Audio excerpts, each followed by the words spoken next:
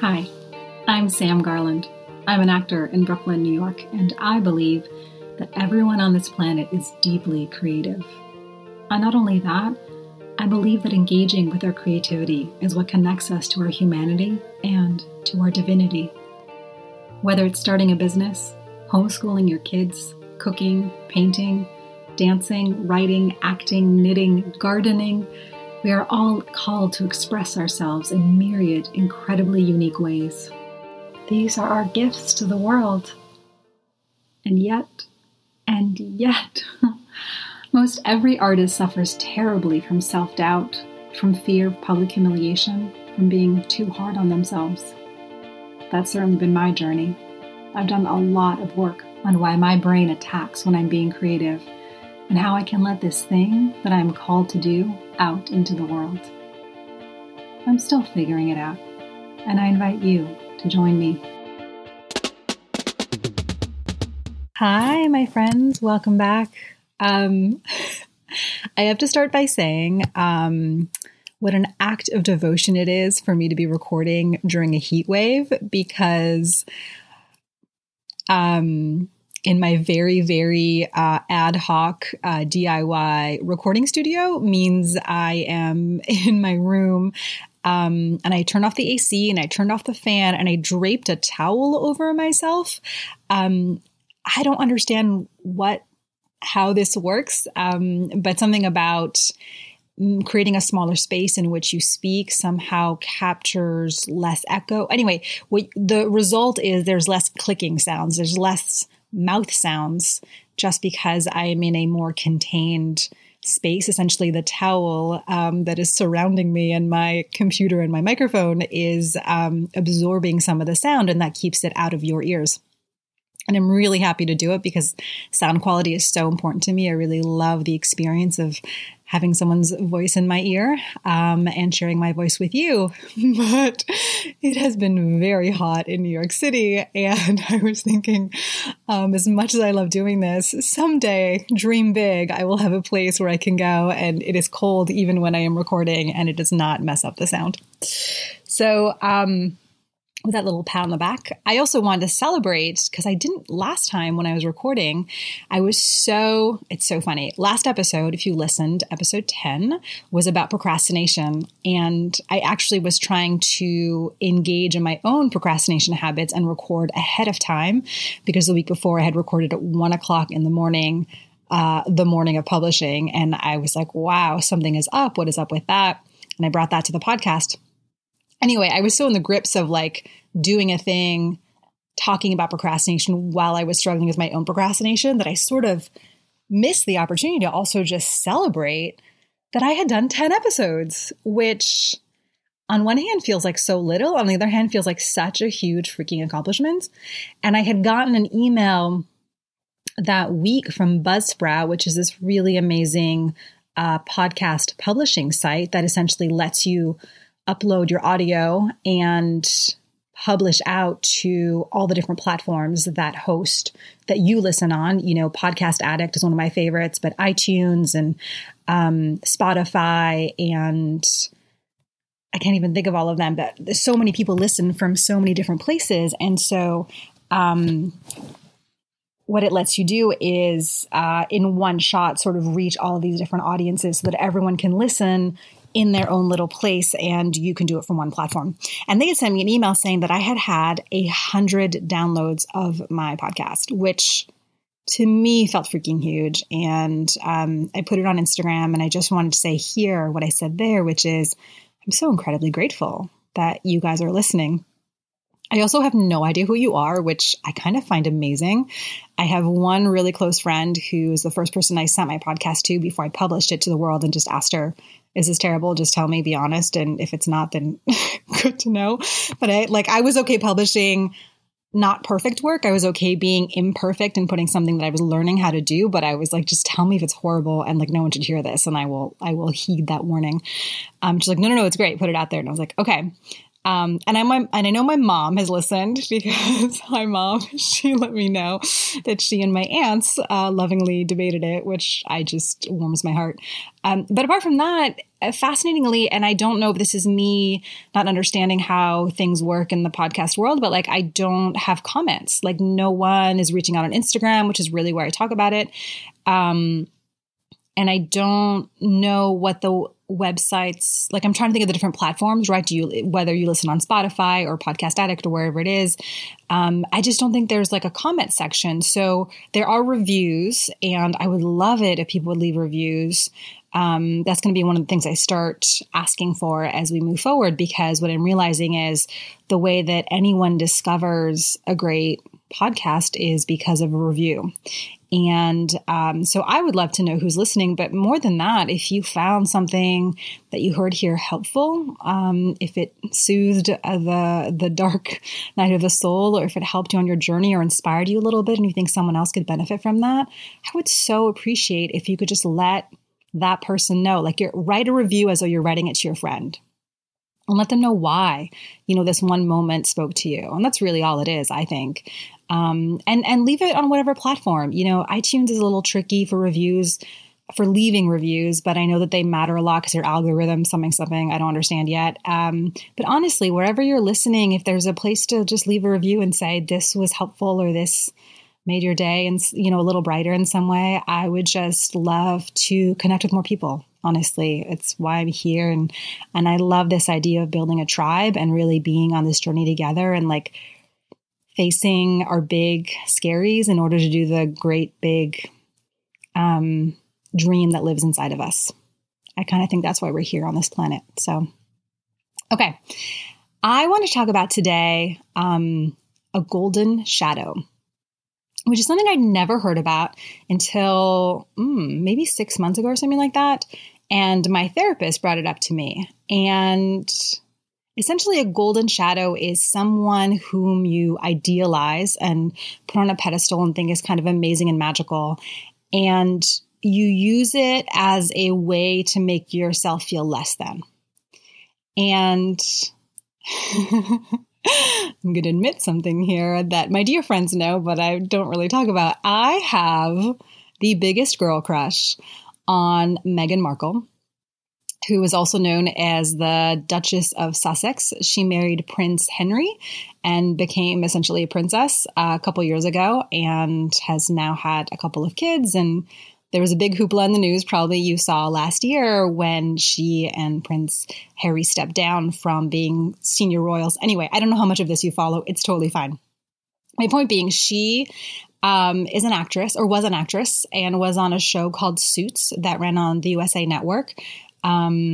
That ran for 7 years and was one of their biggest hits, but not everyone knew that because it's a cable network and not everyone watches it. But I've been a fan. I was like, oh, she's really cool. It's a good show. I watched a couple seasons and then, stopped watching the show, just fell away from it. And then all of a sudden she like exploded into the universe because she got engaged to this prince who is not in line directly. He's like sixth maybe in line to inherit the throne, but like there's a lot of people ahead of him. So it's not like a huge deal in terms of that, but it was a big deal because she was an American and she was biracial. Her mother is Black and her father is white, and she was divorced.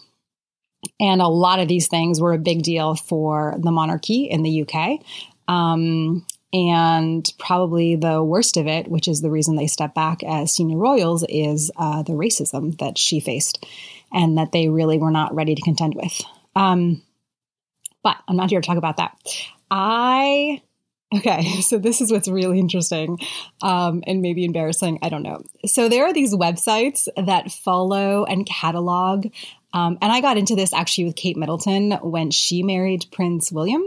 They essentially catalog their outfits that they wear to different events. And it sounds insane, but here's what I loved about it. I loved the thoughtfulness that went into every outfit. I loved seeing, why this dress type or why this outfit. And then when you really dig into it, there's often so much symbolic meaning. So if they're, and they're similar in this way, and I think this is actually very much a legacy of Princess Diana, both Kate Middleton and Meghan Markle, when they go on tour somewhere, if they're in New Zealand, they're often ending up wearing clothes by New Zealand designers, and they're wearing jewelry by local artisans. And so there's you kind of go for the clothes and then you stay for the social issues of it. And Meghan Markle especially was really good at this. They did a tour of South Africa, and I remember she wears gorgeous gowns, and then I would show up to see what she had worn and then end up in this place learning so much about apartheid and the history.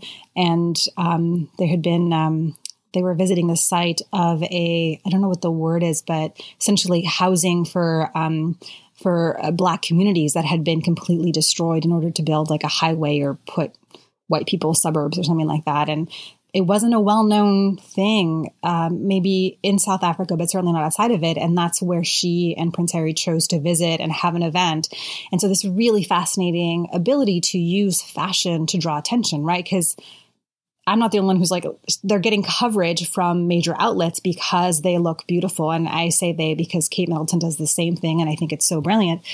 And then they end up drawing really impressive attention to things that could really impact the world. The other thing that I love about Meghan Markle, where I think she goes even further and made me a true diehard fan, is she has been fighting for women's rights, for women to have their voices heard and acknowledged since she was 11 years old.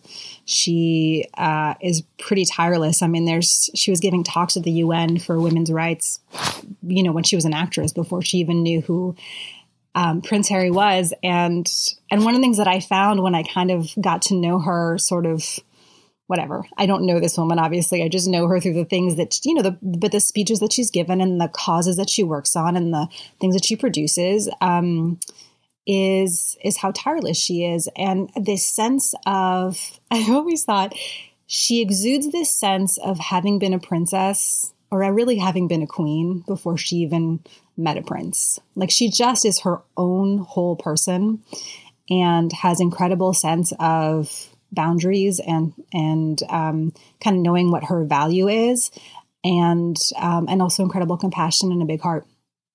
And okay. So that's a lot of gushing for me. I feel like a 12-year-old who's sharing her tiger bean. I was like, oh my goodness, do you guys know about who was a JTT back in the day? Anyway, major crush on this woman. And somehow I was talking about her in therapy. Something must have been going on, because I go through phases where I'm like, can we talk? And I call her lovingly Princess Sparkle, because I think she just exudes joy and light. And I just I love what she stands for. I think it's just really impressive. And okay, I'll stop. Anyway, my therapist said something really interesting, which was, this is an example of a golden shadow. You have this idealized version of someone who sort of you're using as, and here's what's interesting. I don't think the problem at all is idolizing people. I don't think having role models is a problem. I don't think looking to celebrities whose values align with yours, whose work inspires you, is ever a problem. I think it's all in how we talk to ourselves about it. And I actually don't think I do this with Meghan Markle so much, but I think what he was picking up on was this sense of, I'm not that yet. I don't have that kind of yoga toned body. This woman grew up, her mom is a yoga instructor, and she just grew up doing yoga, whatever. She looks amazing in clothes. If you know anything about the Suits TV show, they were wearing tight fitted, gorgeous dresses all the time. So she was well prepared for stepping into a role where she's still wearing gorgeous dresses all the time. And she looks fantastic. She's got a great sense of fashion, right? There are all these lists of attributes that I was excited by. And she's got a real work ethic and a dedication to philanthropy, and has been, has a clear North Star about the kind of work she wants to do in the world. And anyway, and I'm not that. Or identify more as goofy and not figuring it out, or still figuring it out and not quite sure, and certainly not as established in the sense of having an empire of I don't know. I just feel like there's empire might be the wrong word, but such a real sense of she's built. They were called patronages. So when you're a royal, you essentially become someone who uses their name and title to bring attention to different to different causes, and you are a patron of those causes. And so that was part of just, as she married into the royal family, essentially, she got to choose which causes she wanted to give her name to and her attention and her, sort of rubbing off on,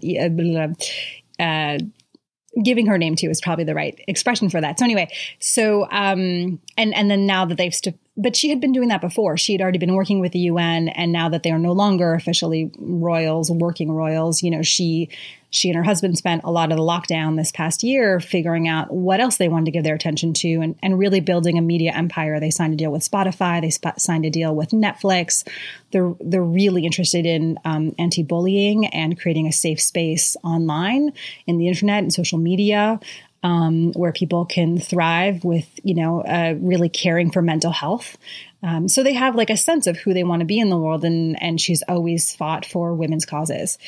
Anyway, that clarity, I think, is what appealed to me so much. It's just like she kind of, from the outside, right, seemed to just know what she wanted and go for it. And I was like, God, I think that's... And so what my therapist was saying, and really where I'm trying to get to, and apologize for the long, loving rant for Meghan Markle, but also don't apologize because, sorry, not sorry.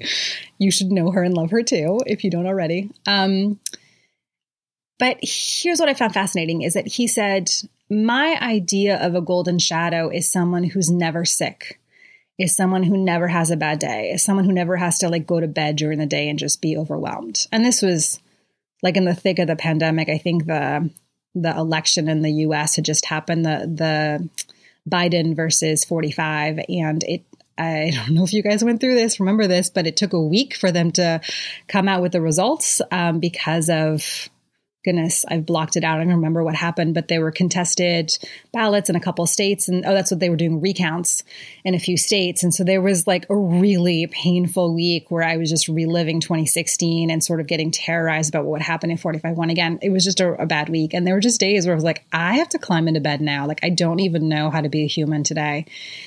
And I'd also been going through a lot of medical stuff. So I was just naturally tired and needed more rest than I tend to think is needed because I like to just, I have these big ambitions for myself. And so part of what he brought to my attention, which has been something I've been thinking about ever since, is, and God, Instagram is such a perfect thing for this, right? We see the outside result of someone's hard work. Like what I know about Meghan Markle is where she shows up once a month at an event, maybe more often, but she's probably got stylists helping her get, her clothes. And there's so much. I think of it as a tip of an iceberg, right? Like we're seeing the very tip, which is the end result of a whole bunch of work that is completely invisible to us. And I don't know the team that she has. I don't know how long she's been working towards something. I don't know what sleepless nights she's had, not knowing where to go next or where to lend, her, like what causes to support, what causes to lend her name to, how to make money in the world when, there's this whole thing where they left the royal monarchy and had to figure out like, what is a job that somebody does who was once a prince? Like, and it sounds easy from the outside because they solved it, but those were probably some really terrifying nights. So this idea of, again, like Instagram, you see somebody's perfection, you see somebody's best moments, you see someone's prettiest dress, you see someone's glowy love message to their husband or their partner. And you think, they have it figured out. They know who they are. They know what they want. They are doing the thing. And I don't know anything. And then the thought that follows, at least for me, is like, and I suck and I'll never know. And I'm not like a fully grown adult. I should know these things by now. I should have figured it out. I should know what my art is about. I should have XYZ films under my belt. I should have, like the shoulds pile up and the list of accomplishments that I think I'm supposed to have to show the world that I am accomplished, that I have arrived in some way. When I don't think I have those things, then I write a story about myself as being less than.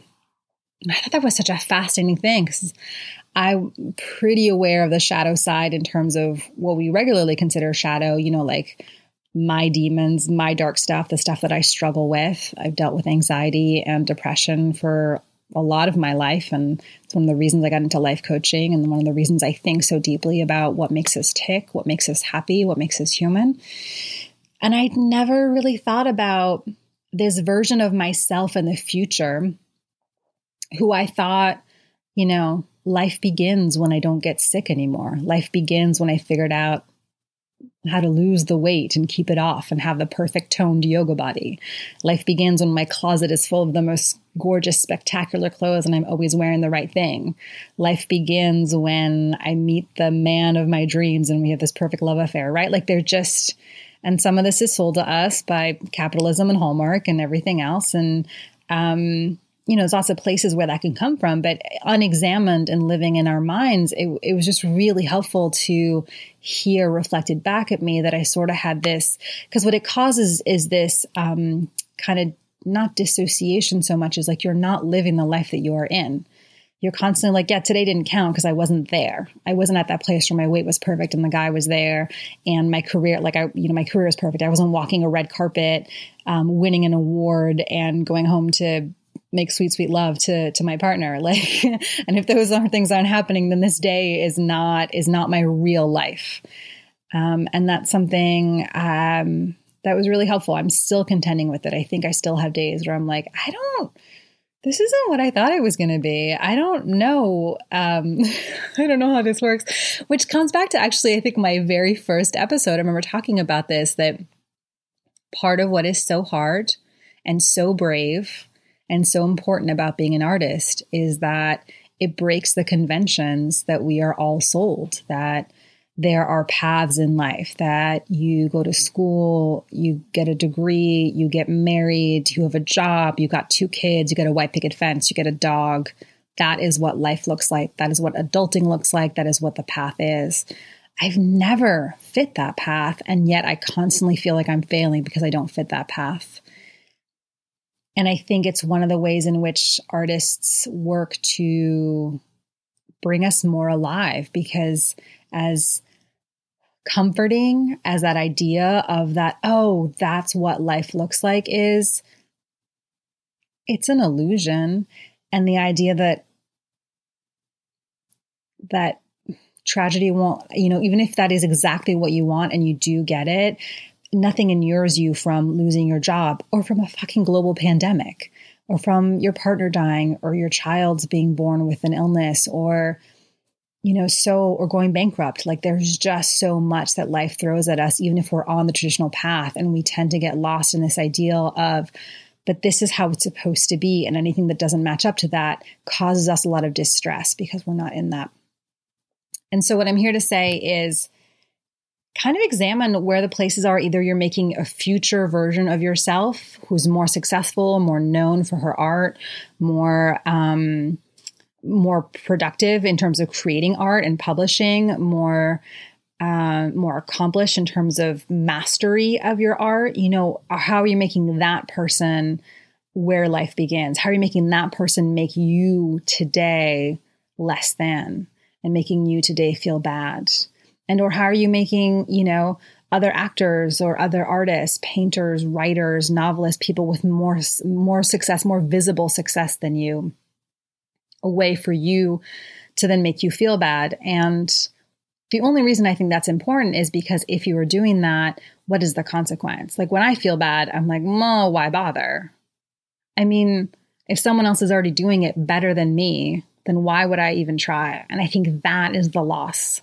Because ultimately it matters so much that you speak your truth, that you share your vision, that you have your creativity in the world for no other reason than it is yours. It is unique. It is God-given, however you think about God. It is a spark of divinity inside of you, and it is meant to be in the world. And so I just challenge you to ask yourself, are your golden shadows stealing that light from you? And if they are, how can you change how you think about them so they help you draw that light out? How can you be inspired by the people who inspire? How can you be inspired by your future you?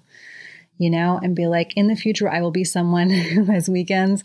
She's got to go to bed with with the Cheetos and just like take a break from life. But also on Monday, I'm going to crush that red carpet. Like, I don't know. That was part of it for me, was really changing my idea of what it is to show up as an artist, that it's not a on all the time kind of thing. It's a cyclical thing where there are great moments of visibility, of putting myself out there, of sharing my ideas and my vision. And there are times when I have to like huddle in the dark because I'm just on sensory overload and I'm on vulnerability hangover, vulnerability overload. I've shared so much of myself. I have to cut back and regroup and resource.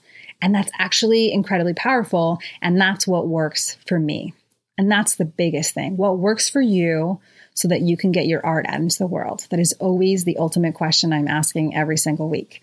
And I don't have answers for you guys. I just have really good questions and lots of my own therapy and lots of my own journeying to share with you in the hopes that it helps shed some light for you. Okay, my loves, it has been great talking to you. I would love to hear who your golden shadows are and hear you gush a little bit, because I'm actually inspired by the people's joys and celebrity crushes. Be well. Bye.